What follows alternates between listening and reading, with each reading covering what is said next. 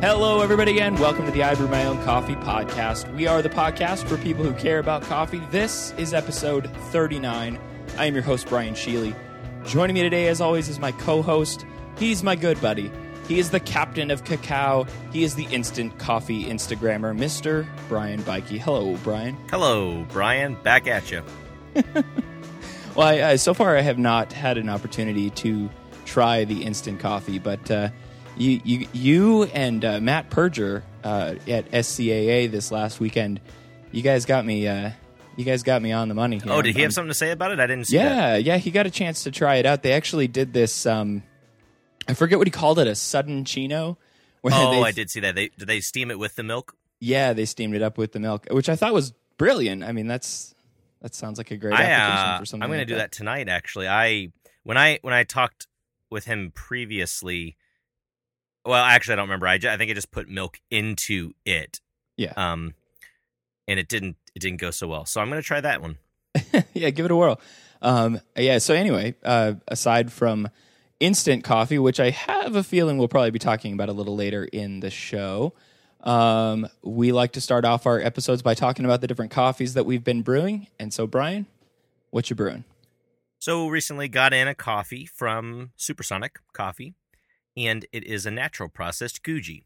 So I can't actually recall a lot of natural processed coffees I've had recently. Another one I've had recently, though, from our friend Coffee Mob, a natural Burundi, which was quite interesting. I don't have natural Burundis very often, but the one I'm currently drinking is the Supersonic Guji natural. So I've had some of it on filter, but currently I'm pulling it as espresso.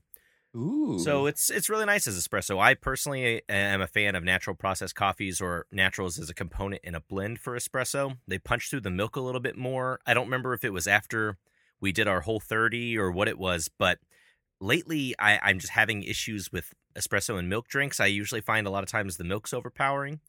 So I like an espresso that can cut through. So I've been drinking that. It's really nice. I thought it was one of those naturals that it kind of gets past the berry, and it kind of lends itself to more sugary sweetness just overall. And so I think probably in my notes I had like powdered donut sweetness or something. So it's sugary and still some berry, kind of leaning into tropical fruit. There's like a little mango in there and stuff. And it's just really interesting. A filter mainly is where I find kind of like it firing on all cylinders. But it's really tasty as espresso, too. And again, I've been doing that in a milk drink. I've got a Cortado here next to me, actually, right now as we're recording. So what about you? Yeah, that's it's odd that unplanned we both chose coffees that we were brewing as espresso. But mine is also an espresso. My friend got married this last weekend, and she asked me to serve coffee at her wedding reception. And big thanks to you, by the way, just officially here on air for helping me narrow down my menu. Well, let's say reining it in. Reining it in, absolutely. I was, let's just say I was going a little overboard with the quantity of beverages I was planning on serving.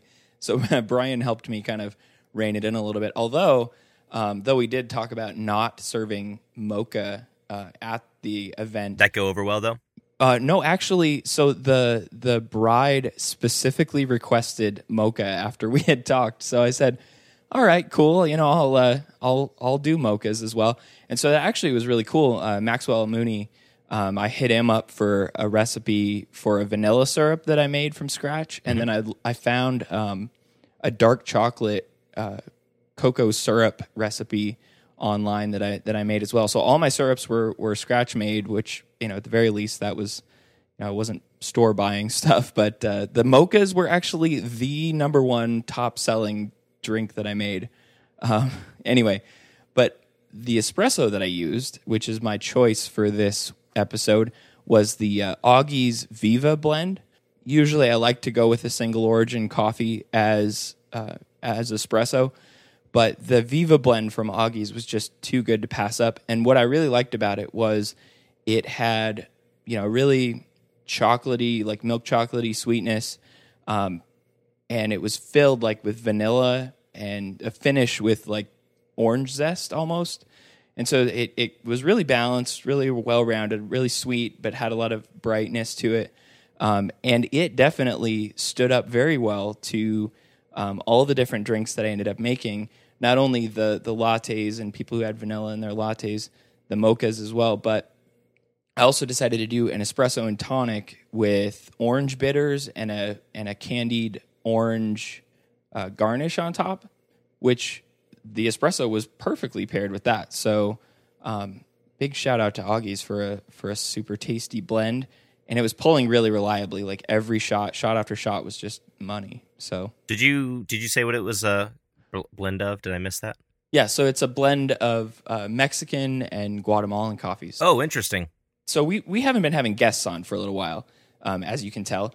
And Brian, give us a little rundown on the things you've been planning. Yeah, so we have, and a couple of these are lined up for when we're going to record, and some of these are not. But some of the guests that we've talked with and that we're hoping to come on in the next several episodes, which, we've been kind of lining these up and we've been kind of playing with schedules, and that's kind of why some of these haven't kind of just popped in intermittently. But we've got some really exciting things that we're going to talk about. Last time when we were on, Brian had mentioned that we're hoping to get the folks from Baratza on, and we still are. And I'm recently off of SCAA, where they won best new product design, right? Yeah, and so for the electric category, yeah, right. And so I'm excited about that because I'd like to get them on and just hear. And I know Mark, Coffee Geek, has been just raving about it too, and trying to find bad things to say about it. And you've been playing with it, so I'm excited to get it in and kind of dissect. I mean, we could talk all things Baratza and Grinder, but I'd like to see, where this strays from what's currently on the market, what's different about it, and then, just what is it about this that sets it apart.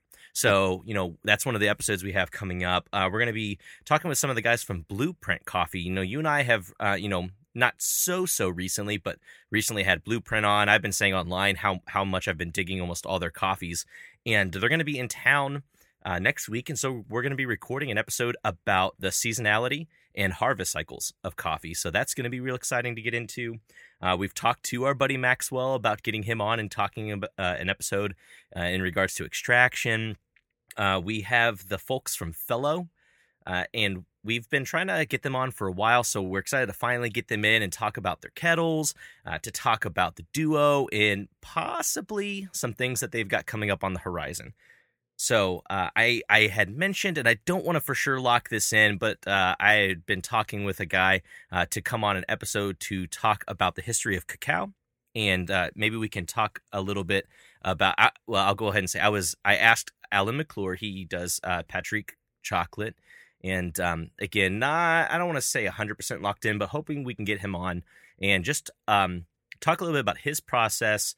And he's currently going back to school for a degree in taste chemistry, which I think is very interesting, especially, going back to the episode where we talked to Seth Mills about describing coffee, tasting coffee. So just to really see maybe how we can dissect taste chemistry, I'd like to talk about, you and I recently have been trying to get into some chocolate and stuff. And so just kind of talking a little bit more about that. And then I would personally like to maybe see a little bit about the history of cacao, history of coffee, how these things are similar, how they're different. I mean, these are trade goods that have been around for a long time, a lot longer than the specialty offering of them, right? Right. And then we're also, I had talked with Calais from Sudden Coffee and just kind of inquired about him getting on the podcast. And he had mentioned wanting to do that. So I've yet to really talk times with that. But with all these episodes that we're lining up, I'm hoping that that'll be another one that's in there too. Plus, anything else that we start lining up and getting ready for that. So hopefully here in the near future, there'll be a lot more episodes with guests on with us. That's something that, as much as I really like talking with you and just kind of getting back to some of those basic things, I know that we have listeners that are all across the board. And I think some of the most informative ones are the ones where we have somebody else come on and just really get down into a topic that maybe you or I can't speak so securely or openly about. Sure. This episode, we're going to talk about some of the things that we found surprising in the first part of this year. Since January has rolled along, there's been a bunch of developments in coffee, a bunch of things that both Brian and I have separately found really interesting and surprising. So this episode, we're going to talk about things that we've just been really intrigued by. And what you'll probably find is that there's there's a pretty good mapping of the number of guests that we want to get lined up or that we have lined up to the things that we've actually found really surprising. I think it's really interesting, and it's a great opportunity with this show to be able to talk to some of the people directly related to these really, fascinating aspects of coffee or products or things that are coming around. So that's what we're going to talk about on this episode. So let's just dive right in. Brian, what is one of the most surprising things that you have experienced so far this year in coffee? So I would say the most noticeable has been, and last year we ran into this with some coffees as well. I'm actually trying to remember what it was. What was the coffee? It was Nicaragua, right? Yeah. So coffees from Nicaragua and Honduras last year. That was during our roundup episode, Right. what we kind of, And they were so surprising. And so in this year, we're starting to see, we're in between some seasons right now. We could talk more about that again with the Blueprint guys. But one thing that I've noticed is any offerings I've had from, let's say, Papua New Guinea or Peru, Ecuador, even some from Burundi. Mm-hmm. So just a couple of regions, but mainly I would say Peru, Ecuador, and Papua New Guinea. The quality I'm noticing from the cups is not only different from years previous, but just really enjoyable, right? And just a lot different than what I perceived those coffees to initially taste like. Yeah. And hopefully we can talk more about that again, with the Blueprint guys, just about, what's going on behind the scenes with their harvesting, or is it just the maturity of plants? What might be going on with some of these things? Peru specifically, was a coffee that, and I think I even mentioned it last episode, just because I think I talked about the Quills Peru and how my experience with coffees from Peru for the past couple years has really been maybe a more nutty profile that isn't like a creamy peanut butter enjoyable. It's just kind of dry, nutty, not a whole lot of flavor to them. But now, with the Quills, and even earlier today, I brewed up a new coffee from Monroe Coffee, and it's their Peru, and it's you find a coffee that has a honeyed, toffeed body. It's kind of soft, but just real enjoyable to get into, a little plump, but just, nice and balanced. Sweetness that might have, grape notes in there. The Quills coffee, had a lot of floral notes in there, still honeyed. And it's just unusual to me, and it's great, right? It's great to find offerings and then for your expectations to kind of be shaken a little bit. But then also, I would imagine it's great just for specialty coffee and for specialty coffee production in those regions for people to, be latching on to some of these things. At least in my mind, I think it's starting to really break down some of those sort of broad preconceptions about coffees that come from a particular region. Oh, well, those are really earthy coffees. Those are really dirty coffees. Those are not, the highest quality cups that you can find. And some coffees out there, particularly in my book from Papua New Guinea, I've had a number of really, really tasty Papua New Guinean coffees. And you talk to a lot of people, or at least some people, and I don't know that Papua New Guinea has always had the best reputation in specialty coffee, but definitely getting into some really good ones lately. And like you said, Peru and Burundi and some of these Tanzania. That's one I just recently came to mind. Yeah. Before I hadn't had a lot of coffees from Tanzania, but the ones I had, they always reminded me of something that somebody would go dark roast with, or darker. And so you'd have, or even regardless, if someone was doing a light roast, you still would have more of a chocolatey profile, right? And now we're seeing coffees from Tanzania that are coming off tasting clean and citrusy and clear and like watermelon or other types of candy, right? Mm-hmm. Like it's crazy. Sure. Yeah, so it's not just the big heavy hitters, your Ethiopians, your Colombians, your Kenyans that are getting, all the attention. Obviously, those are the big three, but you have a lot of these other smaller regions around that really do, start to shine a little unexpectedly, I guess. Well, and you've been talking about this too, and you're not the only one that I've had conversations with recently, though, just about coffees from Colombia specifically. I know, it's a coffee producing region that we're all aware of, but a lot of the coffees, microlots and such, coming out of Colombia right now or over the last month or two have just been outstanding. Super good. Yeah. Yeah, and even some some really interesting ones that are, have totally, off the wall, like lactic acid processed and all these really, kind of boutique sort of, special fermentation techniques and things like that. I mean, these are some coffees that are really just noteworthy, and I've been really impressed with a lot of Colombian coffees in at least the last month, if not more than that. What's something that's been surprising you so far?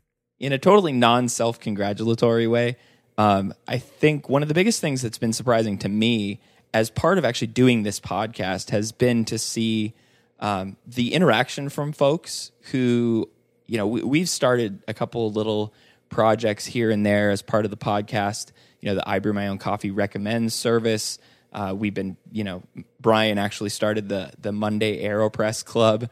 And, it's been really cool just to see the involvement of folks getting into these projects that we've been going on. And in a sort of, like I said, non-congratulatory way, I think it's a really great sign, pulling folks in and starting to really foster a community around I Brew My Own Coffee, and I'm really appreciative of it. I think I can speak for both of us that doing this show is something that we love to do, and whenever we start up these little projects, I think we kind of ask ourselves, like, what's the benefit in this for folks? Are they going to really enjoy this?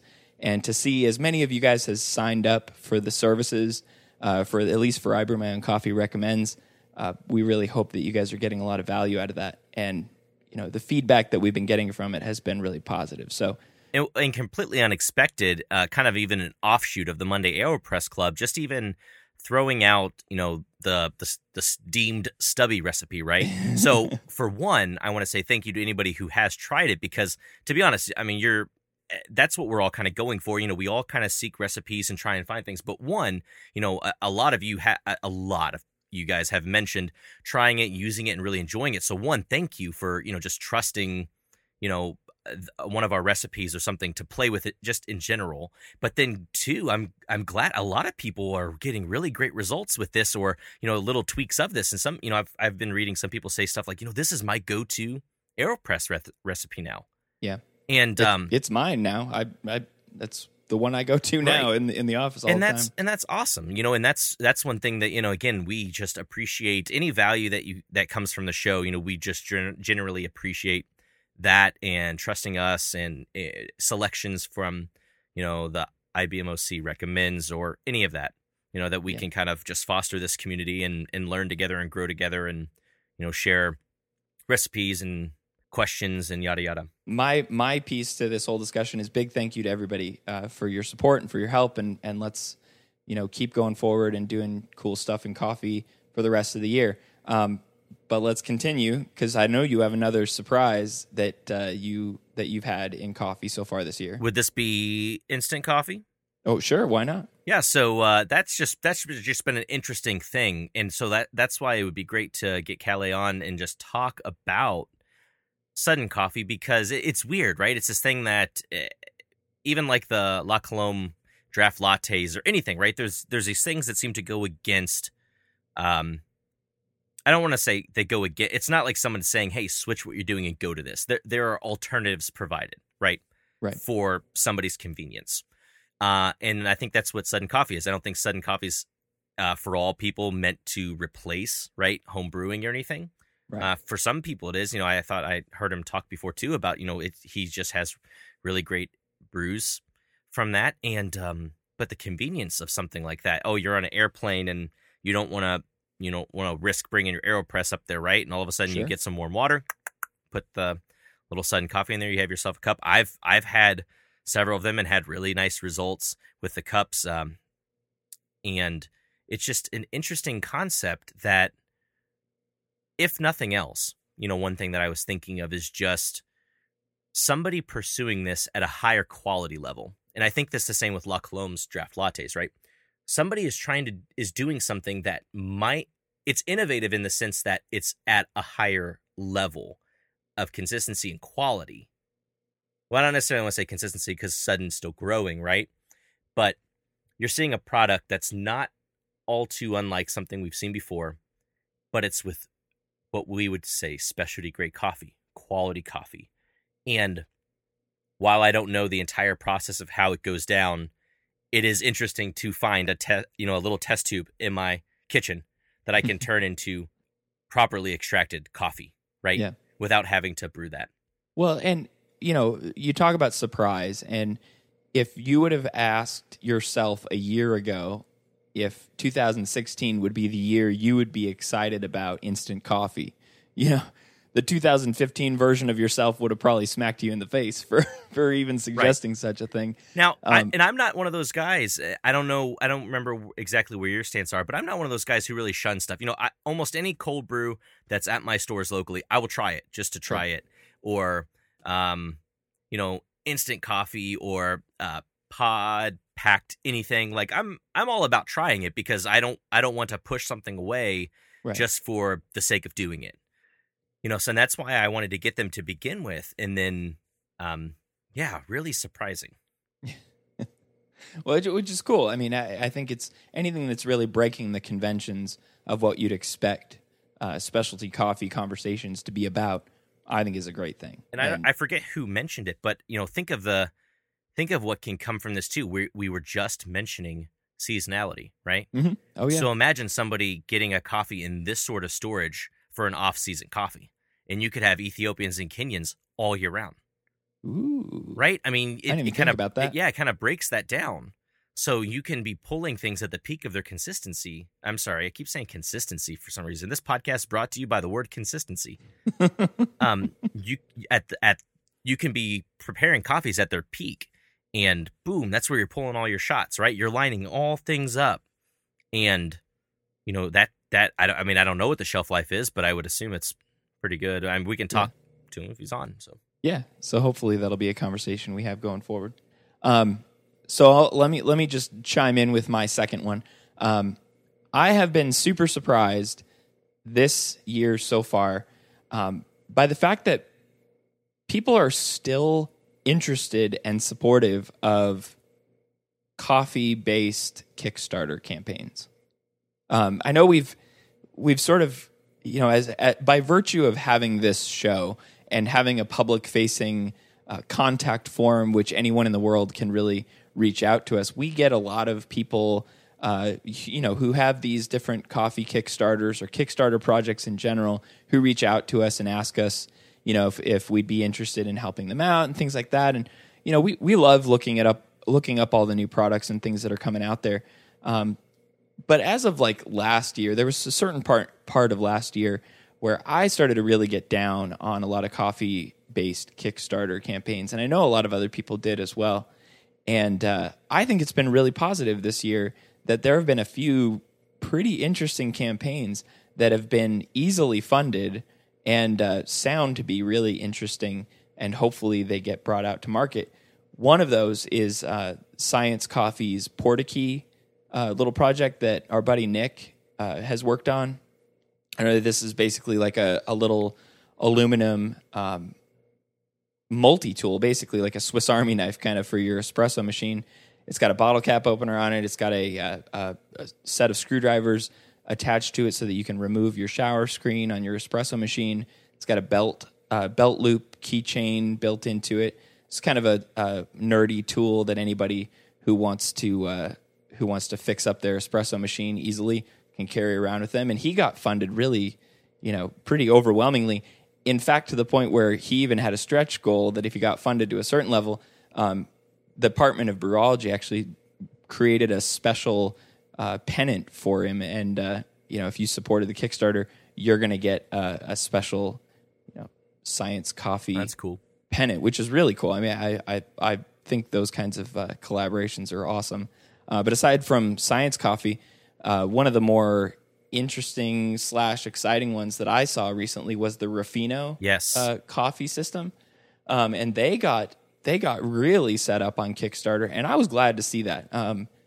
Because you and I have kind of talked about it in the past on the show, maybe once or twice, but offline, I mean, we've talked about it a bit more than that, about sifting coffee or screening your coffee.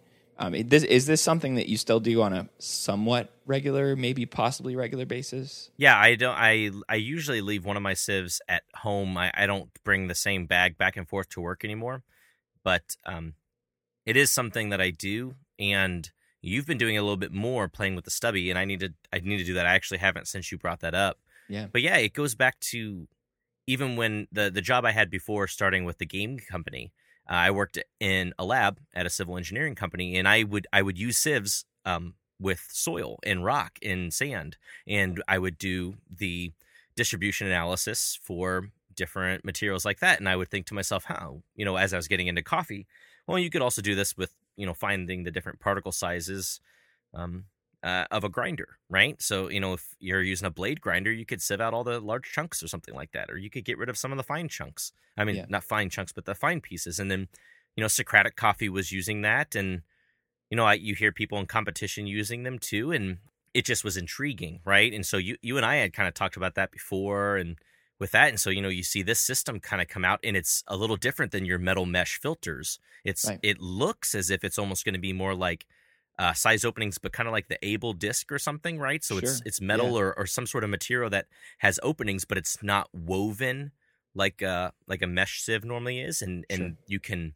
kind of swap the sizes in and out that you're going for, and people being able to tailor the quality or the brew, kind of just play with it in general. Or if somebody has a grinder that's a little heavy, right? So it's a little heavy on what I would say boulders in their grinds, some larger particles, you can sieve those out so you don't have ones that are, under extracting or over extracting fine particles, and take even a portion out, right? So you could sift out all the fines and maybe put back in 5 or 10% or something, right? So you're still able to extract some of the flavors that will come from that, but you're able to tailor your brew that way. Yeah, it's really intriguing.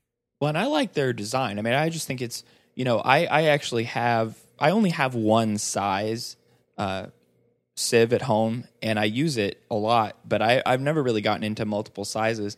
And I really like their design because they have multiple trays and multiple different screen inserts that you can install in each of the trays. And so you can also have this sort of like multi-stage sifting kind of going on, as well as just being able to do one on its own or, two together. And the design of it just looks really, really customer friendly, I suppose. Whereas the one that I got off of Amazon is like, it looks like something I should be using, in some mining outfit somewhere. And so to have a product like this that I think is going to be really useful to people, especially people who are dealing with maybe lower quality burr grinders or even blade grinders, like you mentioned, something like this is going to be really useful for people. And the prettier it looks and the easier it is to use, I'm really super interested in it. Definitely. And I was glad to see that it was funded.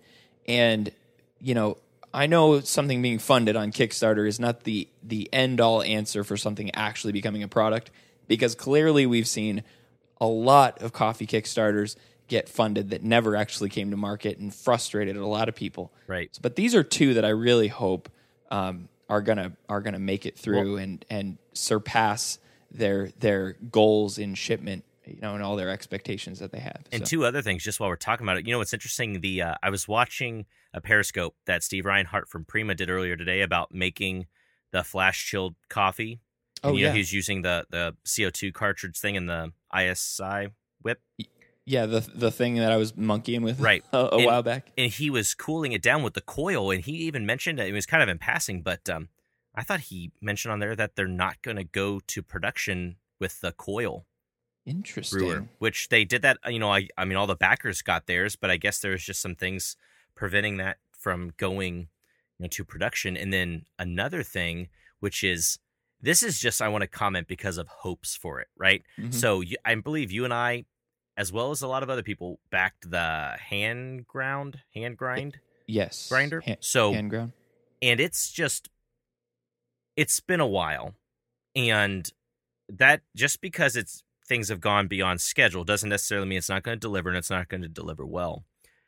But I think there's a lot of eyes watching to see if it's going to produce the quality that it should at that price point, right? Because it's coming in at a design that functionally looks like it allows a little bit more than like the Hario Skirton or the Mini Mill or anything will. So it's got a little bit more, looks like a little more feature or stepability or something, Sure. but perhaps not quite the build or quality of like the Lido or the Nock or something like that. But I think it's just kind of a wait and see. The price point is really compelling, though. Right. I mean, and so that's why I think a lot of eyes are watching. So again, it's not even about it is going to deliver. It's not going to deliver, what we're expecting. It's just a matter of I hope it does. sure. Because then that would be a product that even though there's been some lulls in the kickstarting aspect of it, the product that comes out in the back end is something that is something targetable that we're able to pitch to people, right? Yeah. To say, hey, if you're needing something, a step up from this is this. Quality wise, this is a step up, and it's a step down from this. So if you're in this budget, this will be good for recommendation. So I hope that comes through. And we get a lot of, I mean, just peeking behind the curtain again. I mean, we get a lot of email from folks asking about different grinders that they should get or different, pieces of equipment that they should get for doing pour over and making coffee at home. And, I'd say every few emails or so we get somebody talking about the hand ground as an option that they are looking at and thinking of, and they backed it and they're waiting for it, or they're excited to see it come out. And, there's just a lot of mystery surrounding it. And, I mean, like you said, I really hope they do well and I hope they come out. But the whole length of time that it's taken has I think frustrated a lot of people, right, myself included. And it's crazy. These guys live local to, and then they're in Dallas now. And I know they went out to the Novel Roastery. And to be fair though, both Kevin and Ben, I know for a fact Ben was there, and both had mentioned that it was they were impressed with it. Okay, now there have been updates since then, so I'm not sure exactly what they played on and what if the burrs are going to change. I thought like the molding of sizes for burrs, there was some things they're still going through, but they were impressed with it. I'm just still, I mean, I have a busy schedule too, but I am just kind of surprised that we just keep playing tag on this when we're in the same city. Cause I'd love to be able to check it out and report back to you guys. Right. Sure. to say stuff, but like, no, please hang on to your hopes. This is great. And they just haven't been able to make it work. I don't know. Hopefully soon. Yeah, hopefully. I mean, I think, like you said, I think having another great option out there on the table that people are already excited about and interested in, I mean, that's just a win-win for anybody doing coffee at home looking for a specific price point or a product to fit their budget. So definitely looking forward to that. But Kickstarters on related to coffee have been pretty interesting so far this year. All right, so you've got one last one. I've got one last one. Talk about something that you have found interesting or exciting this part of the year with coffee or related to coffee or tangentially connected to coffee in some way. You may not know this about me, but I've been doing a lot more coffee and chocolate. No. So for the last couple of years, I have been interested in what's seen as craft chocolate or, I guess it's called craft chocolate. It's not specialty chocolate. So, and it's interested me in several ways. One, because I like chocolate. So, but a couple of years ago, I didn't really know who to get or what to get. And then, one of the bigger names that you would just see around is Mast Brothers. And I tried a couple of their bars, but I was never really that impressed. However, I also didn't really know how to explore coffee then either, in the same way in terms of, describing what I'm getting out of a cup. So I've trickled into starting to revisit that and try and explore chocolate in the same way that I would explore a cup of coffee, right? And so I feel like I'm better to describe what I'm feeling from the mouthfeel or the melt or something like that. And just in general, I found some really interesting pairings. I'm one to not really eat anything while I'm drinking coffee. Mm-hmm. But it is neat to have a chocolate bar or something around when I'm maybe even just in the company of somebody, which is generally a time when I would be drinking coffee too. And both of them allow for time to just enjoy and enjoy a moment. We talked about that with Andrew a little bit, right? Just, Sure. a good cup of coffee isn't necessarily described by it being miraculous as much as it is just, what's going on around you. And I find that nice too. Can I tell you a little story? Sure. Let me tell you a story.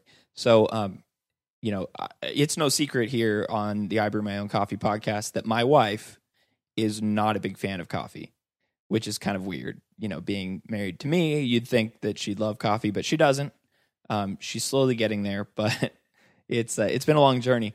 But since you've been Mr. Willy Wonka and your chocolate advocacy going on Instagram, you've given me a lot of recommendations of things to try.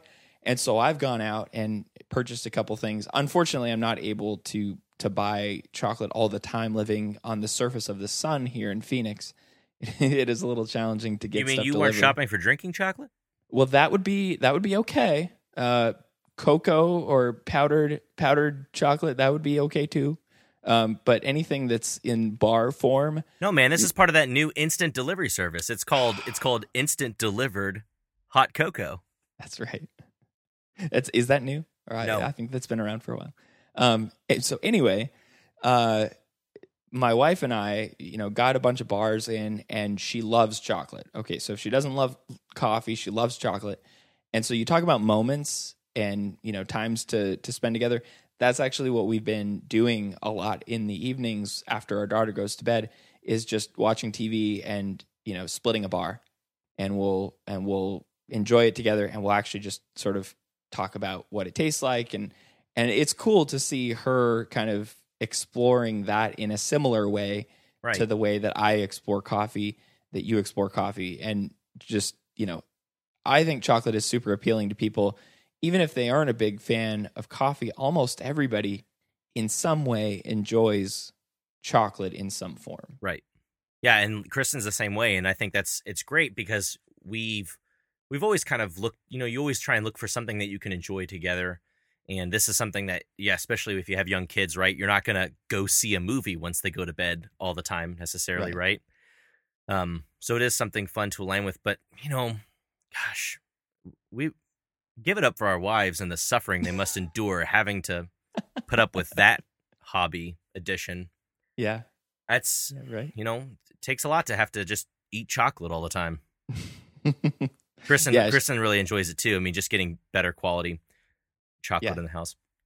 Well, and I've been super surprised. And obviously, hopefully, if we get an opportunity to talk to somebody who has real professional, hands-on experience with chocolate, I'm really, really interested in seeing that sort of connection between chocolate and coffee. Because in a lot of ways, some of even the regions that chocolate is grown in, maps to regions that coffee is grown in. Correct. A lot of the same terminology applies, a lot of the same ideas about processing and those kinds of things apply, and it just super interesting to me. So, thank you for going out and talking a lot more about chocolate, especially definitely for those of us. I know a bunch of other people, on Twitter and Instagram who have definitely been more interested in chocolate since you've been posting about it and talking about it. So and it's a smaller market than specialty coffee is, but it's still very similar. And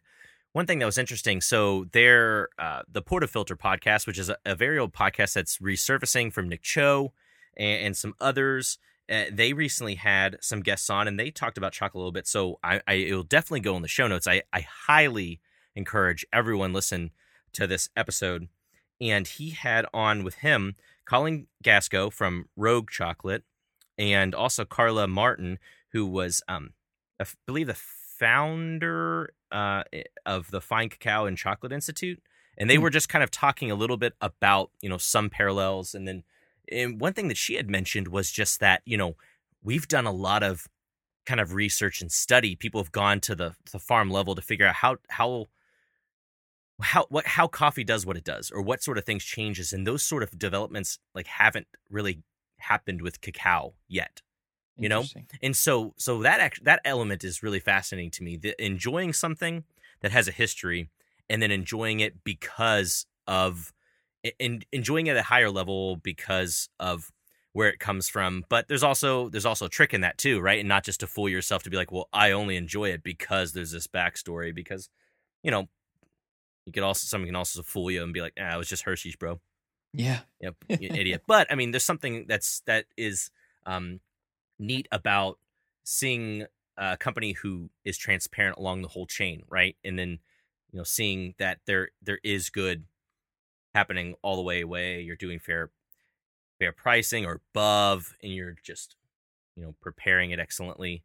And again, I've had some really cool results with some chocolate bars and some either drink, you know, filter coffees or, you know, cappuccino or something like that. And what's been interesting, this is actually kind of a similarity with cupping, but I often don't, you know, I won't necessarily drink an espresso and then go right into a filter, because there's you know, the filter will be impacted by the espresso I had. Oh, yeah. Or a cappuccino or something, right? Or I won't drink a cup of coffee and then immediately go to drink another cup of coffee because my palate's not, you know, it's not really adjusted to that or something. But, you know, cupping allows you to kind of go back and forth and kind of see some similarities, and maybe approaching a coffee in a different direction than like the general flow of the cupping table will bring out something different about the coffee. But one particular bar that I've had in is from Maru. It's their Tien Giang 70%. Okay. It's a Vietnamese, both chocolatier and chocolate. Now, I very much like this chocolate. I was just talking to you yesterday about it. So Yes. it tastes like honey to me. It's just really, really nice. There's slight notes of tea to it. It's got some floral notes that kind of remind me of honeysuckle as well. It's just really enjoyable bar. Now, I already knew I liked it. I mean, I almost killed the entire bar my first time having it, but I brought that yesterday while I was having some chocolate, and I went over to one bar that I started with. It was from Madagascar, which are generally like a fruitier. So I had some of that. It was nice, and I moved into this bar from Tanzania.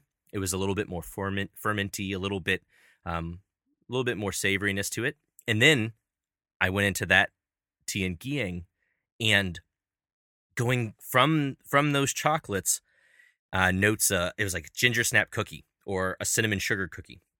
And it was just this really nice cookie-like, I don't know, slightly spiced but really sweet bar.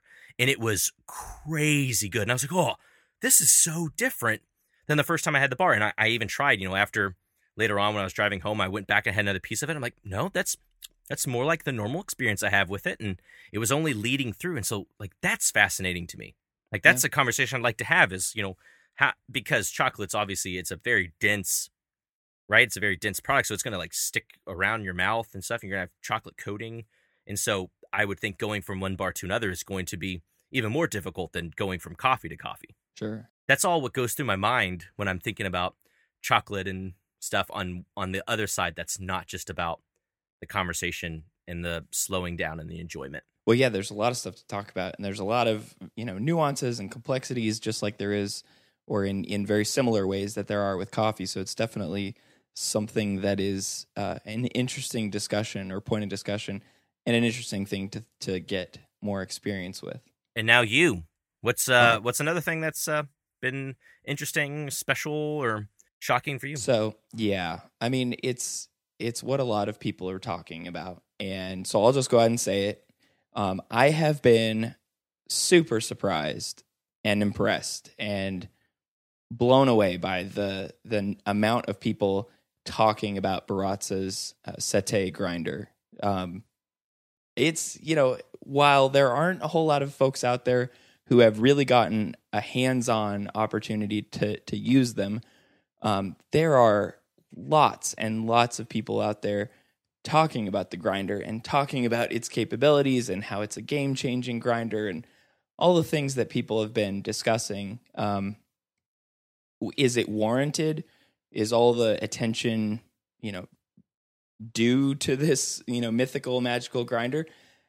You know, I don't know if I can say one way or another, but I personally have enjoyed very much using it. And over the past week or so that I've had the opportunity to use it, I've had a great time grinding with it and pulling shots of espresso on it and using it here and there for filter coffee.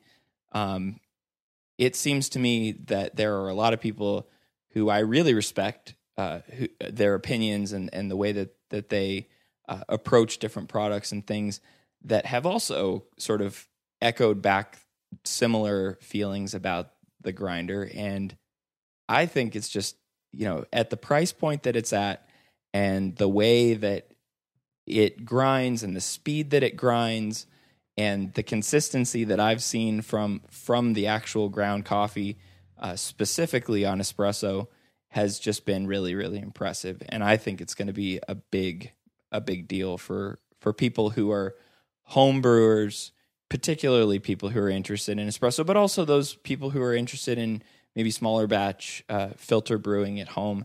I think it's going to be a great thing.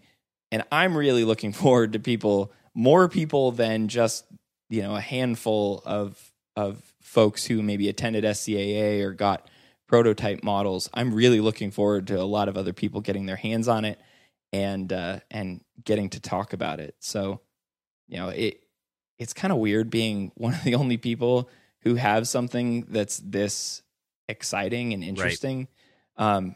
Especially because, at least personally, I've felt the need to answer a lot of questions that people have. And, it's really going to be, the proof is really going to be in the pudding when somebody actually gets to use it, touch it, listen to it, use it, one-on-one. And then that's really when I think this grinder is going to shine for people. Hearing somebody talk about it, as much as that might be exciting or tantalizing or interesting, I don't think that does it justice at all. Not to say that it's a mythical, magical grinder. Baratza has been very upfront with the role that it plays in the overall coffee grinder market. I don't think it's going to be replacing anybody's Baratza Forte, AP version that grinds for espresso. That those things are built for commercial use, and I don't think it's going to be replacing anything like that. I think it's a wonderful replacement for the Preciso. I've not used the Vario enough to really know how it compares to the Vario, but from some other folks that I've heard, it in certain areas and certain grind settings, it blows it away. Whether that's true or not, I don't know, but definitely is an interesting grinder. And the Acaia scale integration that they have put into the W model. I don't have a W model. I haven't played with a W model, but that also sounds really interesting to me. Sounds super feature loaded. Yeah, it'll determine the offset of coffee if it was off from the dose and adjusts for that time wise or whatever. So if you think about it, one of the things that you and I have talked about is Acaia is one of the only scale producers out there that produces a scale that really screams and is able to give you accurate results in real time faster than most other scales out there. That's one of the big things that we always really love about the Acaia scales. And I got to say, honestly, I think it's the only scale that I know of that's fast enough to be able to keep up with the Sete grinder. Because this thing is fast. I'm grinding 20 grams of coffee for espresso in under 5 seconds. And so it's got to be able to measure that out fast enough to be able to stop the motor when it's, and then obviously, like you said, correct itself over time as it finds that it's overshot or whatever.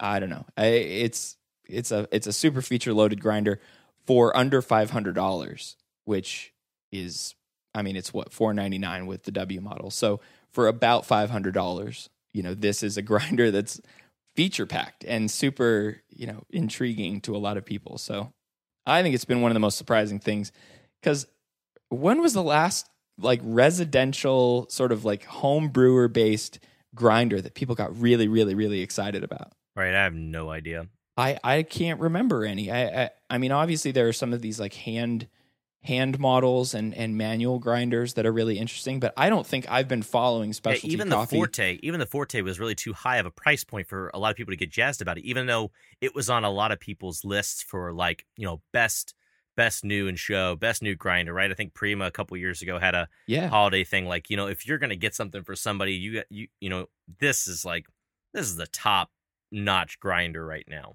And I love my Forte, by the way. I am absolutely enamored with my Forte, but I am not going to tell somebody that they need to buy a Forte. Right.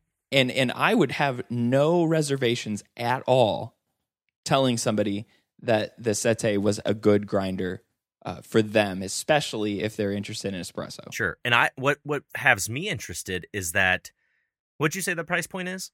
So it's $379 for the non-W model. So just the time-based dosing model is $379, and then $499 is the for $120 more. So this you get price the Acaia point scale though, in there. is very close to Vario price point. Cheaper, Yes. right? It's actually cheaper. You'd have to compare the Vario W model to the actual, Sette W, 270W. I mean, to have a 1-to-1 feature comparison. Right. It's just so interesting, that price point. And so, and I'm thinking about it too. Like, I have a lot of questions. I'm generally intrigued by it. I love Bratz's products. I had the Encore. It worked very well for me. And then I went up to the Vario with the steel burrs, which, grind quality-wise should be very similar to the Forte, just without a lot of bells and whistles and the encasing and everything. Yeah. And not the weight model also, because I do a lot of single dosing. But for espresso, I have the K30. So you're looking at commercial, like way more power than what I need in a house. And then we also both have the Breville Smart Grinder Pro. So, and that is not just the Breville Smart Grinder. This is the Breville Smart Grinder Pro. There's apparently been a lot of different updates since then. And I already see the differences between the two grinders I have in. And this one I'd like to see in the middle for both, filter quality that I can compare to my Vario with steel, although that's different because it's not. Yes. The burrs are going to be. Well, does it have steel burrs in it though? The Sette? Yes. Okay, but anyway, so I'd like to check that out. But then some people ask me, they're like, "Well, I mean, you don't need another grinder. You've got all this." But you have to hear me out. I can't recommend to somebody to get a K30 for their espresso grinder. Exactly. So I would like to try and see it side by side, because even for me, the Sette might be an ideal grinder for my amount of use, in which case I could sell the K30 and make back a good chunk of money, right? And I'd like to see it compared to the Breville, which is about half the cost of what that is. Well, I'm sorry, that's not true. It's $100 or so less than that. So it would just be interesting to see those differences. So yeah, it's really interesting because right now, you and I both have been getting people asking about the Breville, since we have it in, and what's its quality for the price, yada yada. So yes, it's anytime that we're able to check something like that out, it's always helpful, to turn around and give information. And I would really like to see how it, not even necessarily how it stacks up, but more, does it do a job that something else could be doing that is a bit of an upgrade, or that is a downgrade that gets rid of things that I don't necessarily need. Did you have the Preciso at all? No. Did you ever make that step? Nope. I did. I just decided to go to the Vario with the steel instead. So I had the Preciso, and I used it as a filter grinder and as an espresso grinder back and forth. And eventually, that was just a very challenging activity going back and forth like that for the Preciso that I first started with. And then I had to return it and replace it with another one, which they gladly did. It was under warranty and everything. And so when I got my new Preciso, I only set it up as filter, and I decided to get a dedicated espresso grinder. And I think, in my recommendation for people, I think having a dedicated espresso grinder is still a very, very good thing to have. The activity of going back and forth between filter and espresso is a very taxing thing, I think, in general on most equipment. And this grinder, if I was just to say, like, only use it for espresso, I would have no problem saying that. Because even as a dedicated espresso grinder, it's going to be less expensive than almost every other option out there, that you might find and look for. But with the added benefit of also being able to grind for filter. And I think, it remains to be seen whether or not over time, and especially, once the actual non-prototype models start coming out there, how taxing that really ends up being on this type of grinder, because it hasn't been out long enough for people to really know how well it performs over time, which I think is going to be really important to see. But Definitely. Seeing how it plays for both filter and espresso, I cannot imagine not recommending it, at least for espresso, but possibly also for people looking to do both, right? Filter and espresso grinds. And by the way, have you checked your mail yet? My mail? Yeah, your UPS. Have you checked it? No, but I was going to ask you. Hold on. Yeah. Hold on. I was looking on my phone, and I was actually going to ask you.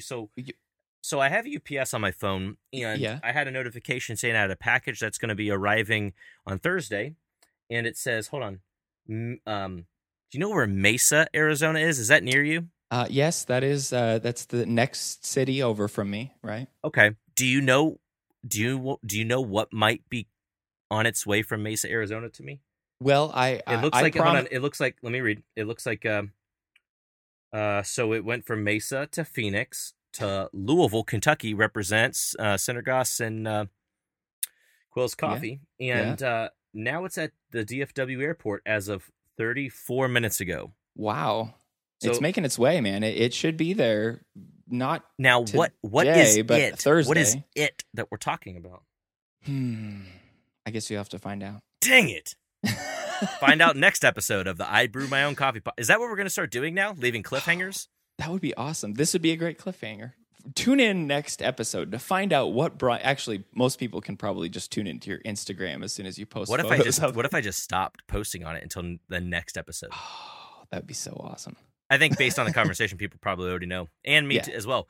But the best cliffhanger at all is the fact that these topics that we just talked about tonight are hopefully going to be further expanded upon in our next several episodes with guests. Exactly. And so these are our top big surprises for the beginning of the year. But honestly, we would absolutely love to hear what you guys have been surprised about. Let us know on social media. Send us an email on our website. Click the contact form on ibrewmyowncoffee.com. Use the hashtag IBMOC talk in your own posts.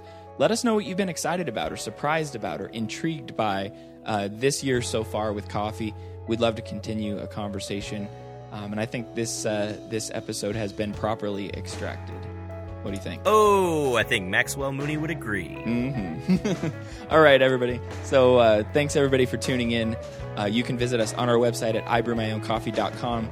You can check out the link for all the things that we've talked about in our show notes. That's ibrewmyowncoffee.com/39. That's the episode notes for this episode. Thanks, everybody, for tuning in, and have a great week brewing, everybody. Thanks. See ya.